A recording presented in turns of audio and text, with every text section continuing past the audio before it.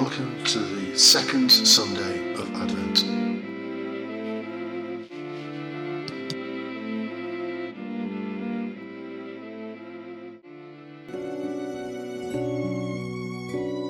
In due course, John the Baptist appeared. He preached in the wilderness of Judea, and this was his message. Repent, for the kingdom of heaven is close at hand. This was the man the prophet Isaiah spoke of when he said, "A voice cries in the wilderness, prepare a way for the Lord, make his path straight." This man John wore a garment made of camel hair, with a leather belt round his waist, and his food was locusts and wild honey. Then Jerusalem and all Judea and the whole Jordan district made their way to him. And as they were baptized by him in the river Jordan, they confessed their sins. But when he saw a number of Pharisees and Sadducees coming for baptism, he said to them, "Brood of vipers, who warned you to fly from the retribution that is coming? But if you are repentant, produce the appropriate fruit, and do not presume to tell yourselves, 'We have Abraham for our father,' because I tell you, God can raise children for Abraham from these stones. Even now the axe is laid to the roots of the trees, so that any tree which fails to produce good fruit will be cut down and thrown on the fire. I baptize you in water for repentance, but the one who follows me is more powerful than I am, and I am not fit to carry his sandals.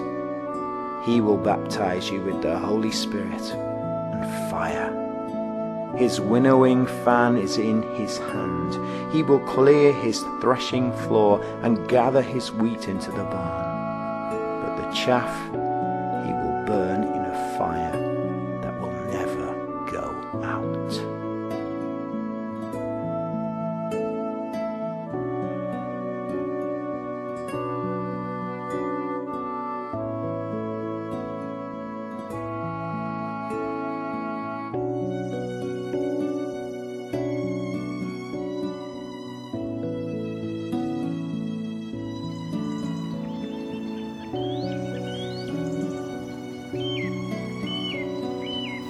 Here is a difficult question to answer. What kind of leader do people look for today? Depends, you might say, on what they want. If there is any dissatisfaction or unrest, this can create a yearning for a new start.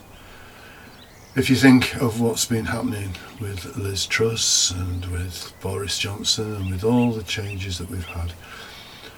But if you go back to the 80s, if you think of the situation in East Berlin during that period, you can see what I'm really trying to get at. It's not about that political leader.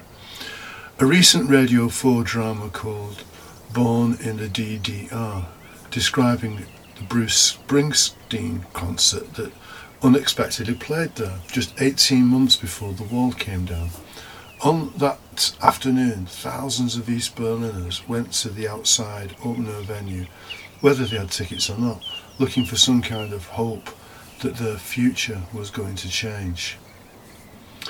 Another question is, why did all those from East Jerusalem travel to the River Jordan to see a weirdly dressed outcast like John Bar Zechariah? Zechariah's wife, Mary, was the cousin of Mary. Wife Elizabeth was the cousin of Mary. She's the one reported to have run out to meet Our Lady as she came to visit her from Nazareth 30 years earlier. Elizabeth at that time was pregnant with John, whom she said jumped for joy at the meeting. We don't know much about those hidden years and what went on between John and Jesus as they grew up. Did they ever meet? Did they ever go again to each other's houses? But it's no coincidence that they were related. We still need to discover why the crowds came out in droves to see John. Who did they think he was? In the Eastern world, there is an ancient proverb which states, there are 3 states of misery: sickness, fasting and travel. Now the ordinary roads were no better than tracks and only fit for swashbuckling adventurers. We know about what happens to on the road around the Good Samaritan times. There are bandits, there are people waiting there to attack you. There's only a few artificially made and surface roads in those parts, probably put there by the Romans. And they made a big show when kings like Solomon, who is very rich, remember, he had his own king's highway built from black basalt, and that led pilgrims into Jerusalem in a relatively safe way, and for those times quite comfortable.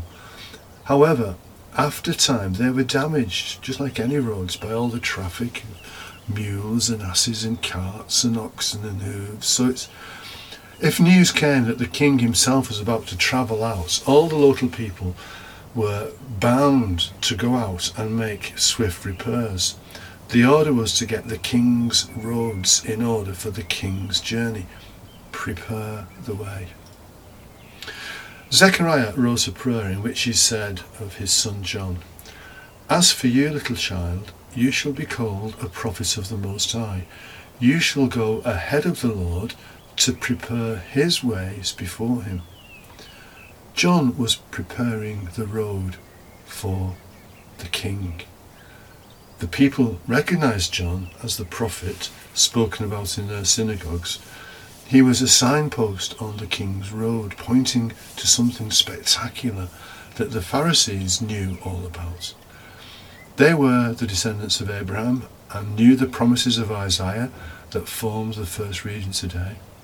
But what was lacking in their preparations? At the time of Isaiah, the people of God were in exile. At the time of John, Jerusalem was under the power of Rome, a situation creating dissatisfaction and unrest. These crowds wanted a new leader.